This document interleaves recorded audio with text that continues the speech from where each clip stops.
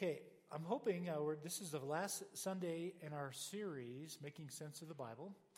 I'm hoping that one of the basic things you've gotten out of these 4 weeks together is a growing love for this book right here.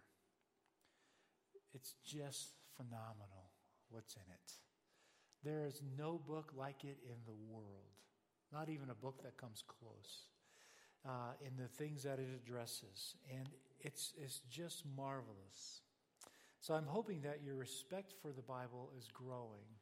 I love the passages that I can't figure out. I'm drawn to them like a magnet. They just intrigue me. What was happening? What was God thinking? What were the people thinking? Why did he say the things that he did? Why did he act the way he did?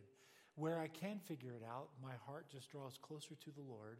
And where I haven't figured it out yet, I'm intrigued and I want to know more. It's kind of like being married to my wife. When I look at her, I have no idea what she's thinking. It's kind of like that. You know the book, Men Are From Mars, Women Are From Venus? Should be titled Men Are From Mars, Women Are From a Solar System We Haven't Yet Discovered. Where a friend of mine who's a clinical psychologist says, no, the title should be Men Are From Mars, Men Are From Earth, Women Are From Earth, get over it. But when we look in this book, it's wonderful. It's mysterious. There's lots of places where when you read it, you wonder what's happening there. Why did God do what he did? And so I hope your love for this book is growing through this. Mark mentioned, and he prayed this morning about it, Jesus, when he was revealed to Israel and to the world, what a momentous event that was. And that is so true. When we look at the Bible and we think, well, they sat down and they wrote these books, they had their theology all figured out, but there's plenty of evidence to show that it was a real struggle for the first century church. They didn't have the New Testament to guide them. It hadn't been written yet. And so when Paul and Peter and James and Jude and the authors of the Gospels, Matthew, Mark, Luke, and John, when they sat down the road, it was many years after Jesus had left the scene. That makes sense to me. Because all they had at their disposal was the Hebrew Scriptures, what we call the Old Testament, and the truths in there, and then they had the life and teachings of Jesus, of which they had been a part of. They had witnessed it. They had seen Jesus firsthand in all the many ways that he was countercultural, the many ways that he went against tradition. Sometimes he recrafted parts of the law. Sometimes he fulfilled the law, parts of it. Some of it he made obsolete. It's no longer in force at all. And they see all that happening without guidelines, without a book to tell them, here's how to make sense of Jesus on the earth. They wrote the book. So they went through a long period of time where they're kind of scratching their heads trying to make sense of all of that and understand it. And then they began to write what we now know as the New Testament. And they began to capture for us the stories, the teachings, and their application of those stories and teachings in a way that is just wonderful. It draws us into it. I don't know what they would have thought when they saw the various things that Jesus did. I mean, they're shocked sometimes. He's speaking to the woman at the well at Samaria. They come back and they're just aghast. What are you doing? We don't do those things. Jewish teachers don't speak with women. They were aghast that he would be sitting there speaking to a woman who was very promiscuous, a Samaritan woman on top of it. Or I wonder what they thought when, I know what Martha thought, when Mary comes and sits down at his feet. In the ancient world, a Jewish rabbi would teach males, not females. And there was a specific place in the house where that happened. And all of a sudden, Mary, a woman, is sitting at his feet. No wonder Martha got upset. It's not because she has to work. I love that interpretation. It's not because she has to work. It's because Jesus is committing a cultural faux pas. He's sitting there as a teacher, allowing a woman to sit at his feet. I mean, that's groundbreaking. It's countercultural. It's shocking to the world. Jesus was offensive to the first century world. We could go on and on and on and look at these ways that he did that, the things that he said out of his mouth. You have heard it said, not to commit murder. I tell you, if you hate your brother and sister, you've already committed murder in your heart, right? Well, to us, we go, yeah, so what? But in the first century world, no one had ever thought about the inside of the person. We don't have any record of that. It was all based on behavior, shame, and honor.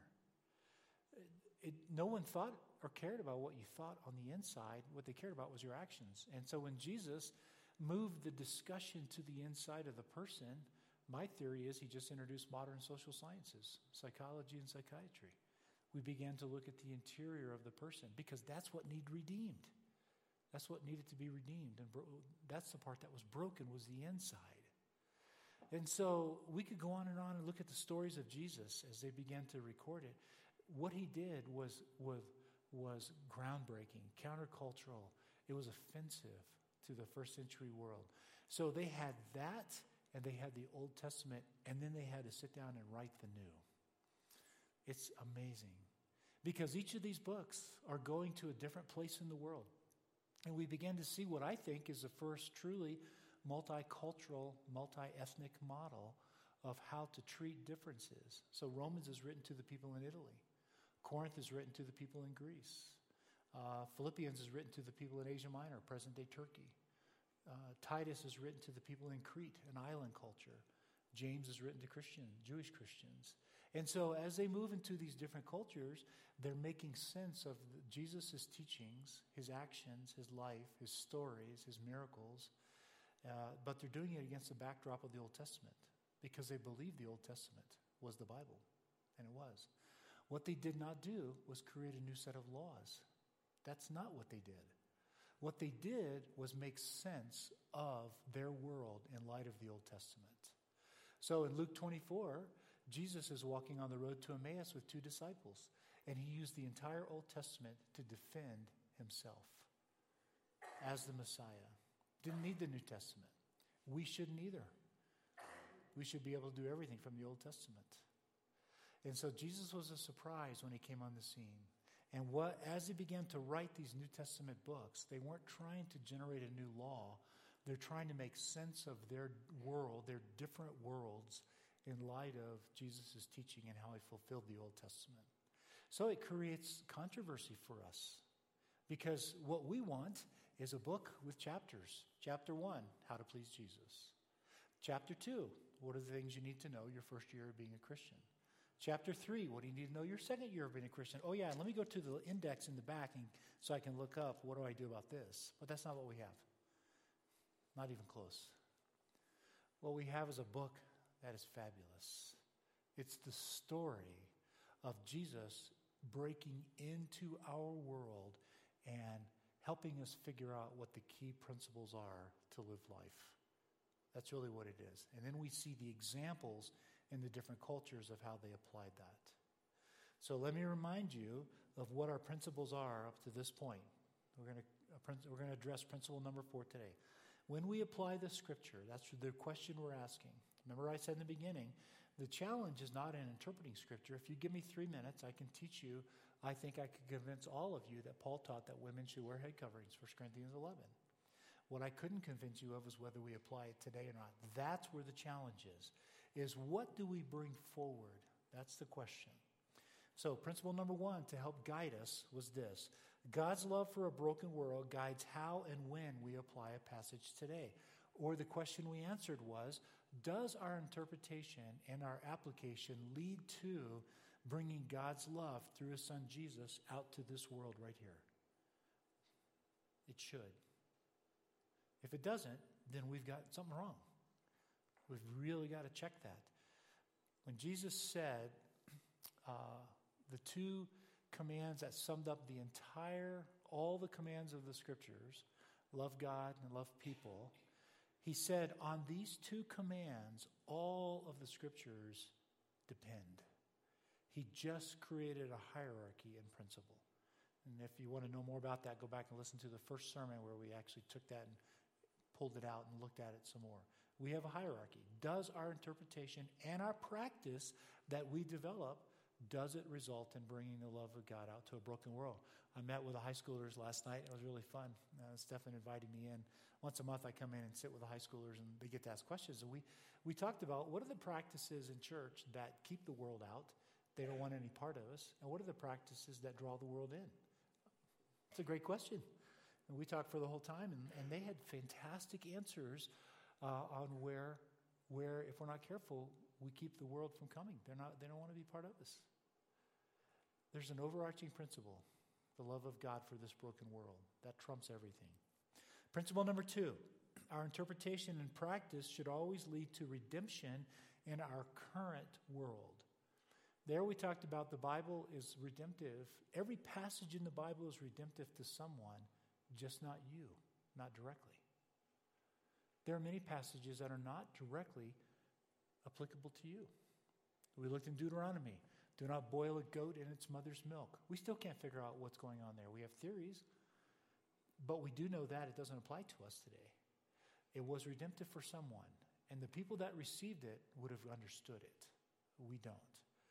And so, with that in mind, what we're trying to do is figure out how it's redemptive so that we can see God's love. Because then we begin to see the patterns emerge of how God reaches this very broken world. So, the way we apply Scripture, the practices we develop as Christians, does that lead to bringing God's love out to this broken world in a healthy way, in a redemptive way? That was principle number 2. Those 2 principles raise a third question. Well, can't we just make the Bible say whatever it wants? Can't we do whatever we want? Don't ever use the term, well, that was cultural, because 100% of the Bible was cultural. The moment you use that argument, you can make the Bible say whatever you want it to say. So principle number 3 helps address that. Principle number 3, which was last week, our interpretation and our practice should always be in conformity with the freedom established by the Bible. There is a line in the sand, and we will stick to it. Where the Bible is consistent and clear, that's a line in the sand. We used the example of sexual immorality last week, specifically adultery. Adultery is always wrong in the Bible. There's no exception. It's not like it's okay in Romans, but it's not okay in 1 Corinthians. It's not like that at all. It's always wrong. Now, the Bible clarifies what adultery is, and in the process heals some brokenness, but adultery is always wrong. Always. And so, as a church, we will always believe that. I'll always hold the line on divorce. Divorce is wrong. We have allowances made. Jesus gave one. But it's always wrong. Now, having said that, let me give you another caveat. We will always show grace as well. I appreciate the honesty of many of you. I know that some of you have been in adulterous relationships. I know that some of you are divorced. I get that. I myself was saved out of an immoral past. I understand what grace looks like. We will always show grace, but we don't move the line. That would be a mistake. The church today is in danger of a pendulum swing. We're over here where we're pretty judgmental, the traditional church has been, and now there's a church coming out of that that's reacting to that, swinging the pendulum over here and saying, well, we'll just tolerate everything. Well, that's the wrong answer too, because the moment you normalize sin, it's no longer in need of redemption. The best thing we could do is leave it right in the middle. Sin is sin. Sin needs redemption. That's what it means, but it always has grace accompanied with it. So we will be a church of grace. So if your marriage is in trouble, if you've struggled with immorality or adultery, pornography, whatever, if you're on the verge of divorce or you've been through divorce, my desire is that you'll find grace when you come to us. We'll help you walk through that and learn what lessons need to be learned and figure out how to make you more whole in your presentation of yourself to the Lord. So that's what principle number 3 is. Where the Bible draws a line, we will draw a line. Where the Bible allows for variation, we have freedom. We use the example there of in Corinthians, he says to the young widows to stay single, but in 1 Timothy, he says the young widows to remarry. Okay, we have freedom. By the way, that was the decision our elders came to on the role of gender.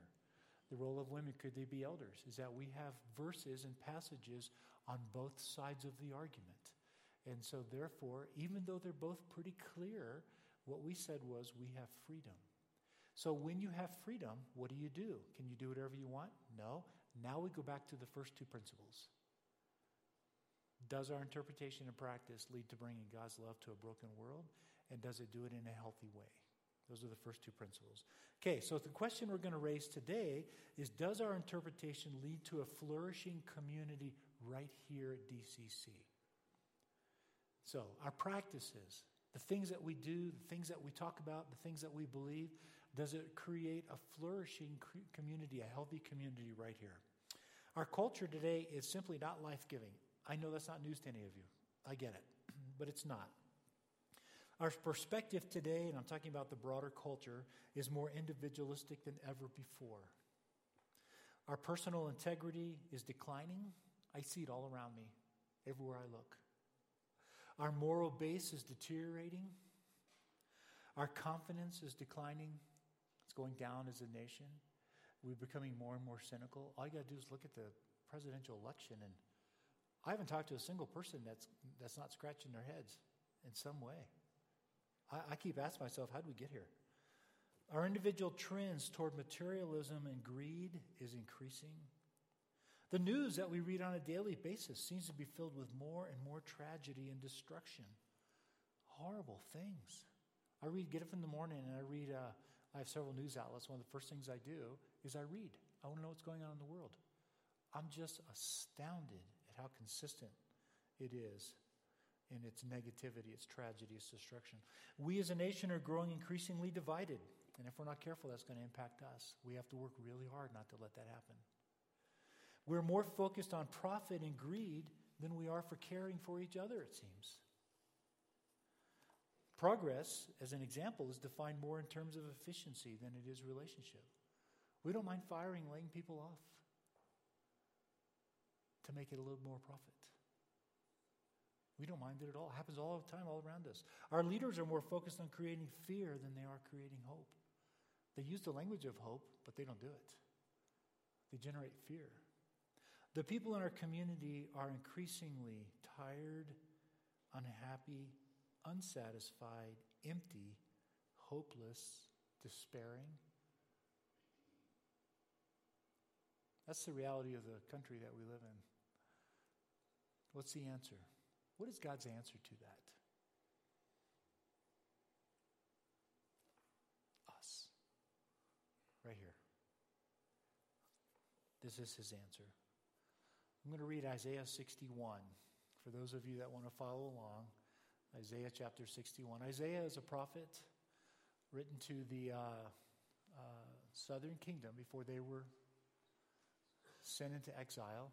There's 3 parts to Isaiah. The third part is addressing the people who are coming back from exile. They're pretty demoralized. The monarchy's gone. There's no more great king. The temple's been destroyed. The city walls are torn down. They realize that they have disobeyed the Lord and paid a price for it. They're pretty demoralized. They're pretty despairing. They're pretty without hope. And the third section of Isaiah is addressing those people to give them hope. So it actually relates to us because it's addressing the future. Isaiah 61, I want you to listen to these words because I think this is what God desires from us, to address the problems in our own culture. Isaiah 61, I picked this passage because this is the passage that Jesus quoted when he went back to Nazareth for his first public statement as the Messiah. He read Isaiah 61 and talked about it. The Spirit of the Sovereign Lord is on me, and you'll notice if you're following along, the word Lord is all capitalized letters. That's a clue that we're using God's personal name, the name of the one true living God. The Spirit of the Sovereign Lord is on me because the Lord has anointed me to proclaim good news to the poor. There's the first one. Good news. It's not hopeless. He has sent me to bind up the brokenhearted. Psalm 34, the Lord is near to the brokenhearted and saves those who are crushed in spirit. We have brokenhearted people in our own group, don't we? We have people right out there that are friends that are brokenhearted. To proclaim freedom for the captives, release from the darkness for the prisoners, To proclaim the year of the Lord's favor, the day of vengeance of our God. God will take care of it. You don't have to. You don't have to get even. To comfort all who are mourning. To provide for those who grieve in Zion. To bestow on them. Now look, this is part of our purpose. To bestow on them a crown of beauty instead of ashes. We should bring beautiful things out into the world. Husbands, when was the last time you brought flowers home? Just to bring something beautiful into the environment. The oil of joy instead of mourning. People should look to us and find joy. A garment of praise instead of a spirit of despair. They will be called oaks of righteousness. I wonder who they are. A planting of the Lord for the display of his splendor. They will rebuild the ancient ruins and restore the places long devastated. They will renew the ruined cities that have been devastated for generations. Who are they? When you turn to Acts 15, which we read last week, the Jerusalem Council, Acts 15, they're wrestling with this amazing new event that God cares about the Gentiles. Wow. God brought the Gentiles into the community of the faith. Acts 11 to 15, they're marveling over that, scratching their heads and rejoicing. And they're going, wow, well then, God has decided to bring salvation to the Gentiles. What does that mean? As Jews, all they knew was to obey the law. We don't want to burden them, they said. We don't want to put a new law on them. We want to give them maximum freedom. Galatians 5. It is for freedom that Christ has set you free, not legalism. So they worked very hard to begin to take out of the mix this approach to legalism. While they're in the middle of this, James stands up in Acts 15. In verse 14, he says, Simon, that's Peter, by the way, Simon has described to us how God first intervened to choose a people for his name from the Gentiles. So God chose a people for his name from the Gentiles. He's bringing the Gentiles in. That's almost all of us, by the way. The words of the prophets are in agreement with this as it is written. Now, he's going to quote Amos, but this is found in Jeremiah. It's found, I happen to use the Isaiah text. There's other prophets that say the same thing. Listen to these words. After this, I will return and rebuild David's fallen tent. Its ruins I will rebuild and I will restore it. That's what God is doing by bringing the Gentiles into the church. He's not talking about rebuilding a literal city. He's talking about rebuilding a broken world. This is what Christ did, to rebuild a broken world. This is us. Why does he do it? So that the rest of mankind may seek the Lord, even all the Gentiles who bear my name. So they saw the Isaiah passage where we're to bring beauty out, we're to bring care, love, respect, all of that. They saw that as being fulfilled right there on that day when the Gentiles came to know Christ. That's what the prophets meant. We thought he's going to be rebuilding these structures out here, but that's not it at all. He's rebuilding a broken world. That's what it is. That's what our role is. So, what does God desire of our culture? The restoration of human dignity. John 10:10, Christ said, I came that you might have life, that you might have it abundantly. 2 Corinthians 5:17, if anyone is in Christ, they're part of the new creation. Galatians 5:22, the fruit of the Spirit, love, joy, peace, patience. He desires us to experience the deepest and most profound joy possible. That's what he desires. The problem is the world doesn't know how to get there. That's the problem. They're trying desperately, and they don't know how to get there. And so the answer is us. He desires to see his kingdom at work in our lives so that we can bring the kingdom into their lives. That's what he desires. We have to thrive in order to make that happen. If our divorce rate is the same as the world, we've lost our voice when it comes to marriage. If our abuse rate of our children is the same as the world, we've lost our voice when it comes to to abuse. If our rate of division is the same as the world's, We've lost our voice. Make sense? This is where it begins right here. The most important thing we can do is to create a community here that's healthy and thriving, because they'll come running. I said last week, wives, there's nothing wrong with submitting to your husbands. What a beautiful thing. Husbands, there's nothing wrong with sacrificing for your wives. What an incredible event that we would literally put each other first. What a beautiful picture. Trust me, the world sees that. They will come running. They don't see us gossiping and slandering and complaining about things. They see us trusting the one true living God. He knows what's happening. They'll come running. They see us being unified in our love for each other. They'll come running.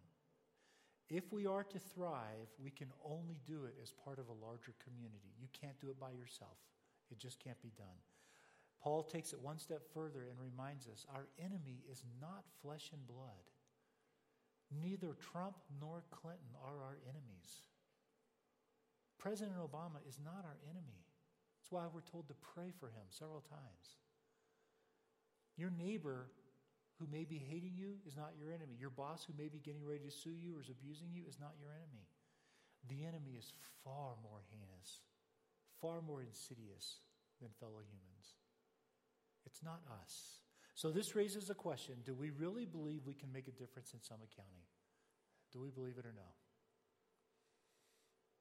I asked our elders that regularly. I just asked them on Tuesday night. And the answer was a unanimous yes, we do. I believe it. I would not be here standing before you if I did not think we could make a difference. I believe we can make a difference. What is our role then? Let me tell you what it's not. This is not our primary role. Our primary role is not evangelizing, although we should be. Our primary role is not about voting for the correct president, although that's helpful. Our primary role is not about passing the appropriate legislation, although that's important. Our primary role is about being the community of faith that God created us to be and has called us to be by the power of the Holy Spirit. That's our primary role. By this, all people will know that you are my disciples if you have what? Love for one another. That's our primary role. Before we can have effective impact in our own culture, we need to have a flourishing community. So what does that mean, a flourishing community? We should live in unity. Why? So that the disenfranchised out there, they can come and find meaning and acceptance right here. Because this is a space where we care for each other. We should continue to develop healthy marriages so that those marriages that are failing, they'll come here and they'll find hope. If your marriage is failing, don't be ashamed. Come talk to us. We should be parenting our children and grandchildren well so that those parents and children who are struggling well out there, they'll find solutions here. Hope. We should be treating each other with respect so that those who don't know Christ can find respect here.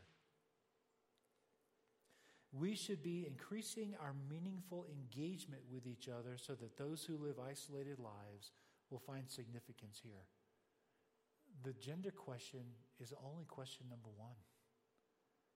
We have many more complex things coming behind us that culture's throwing at us.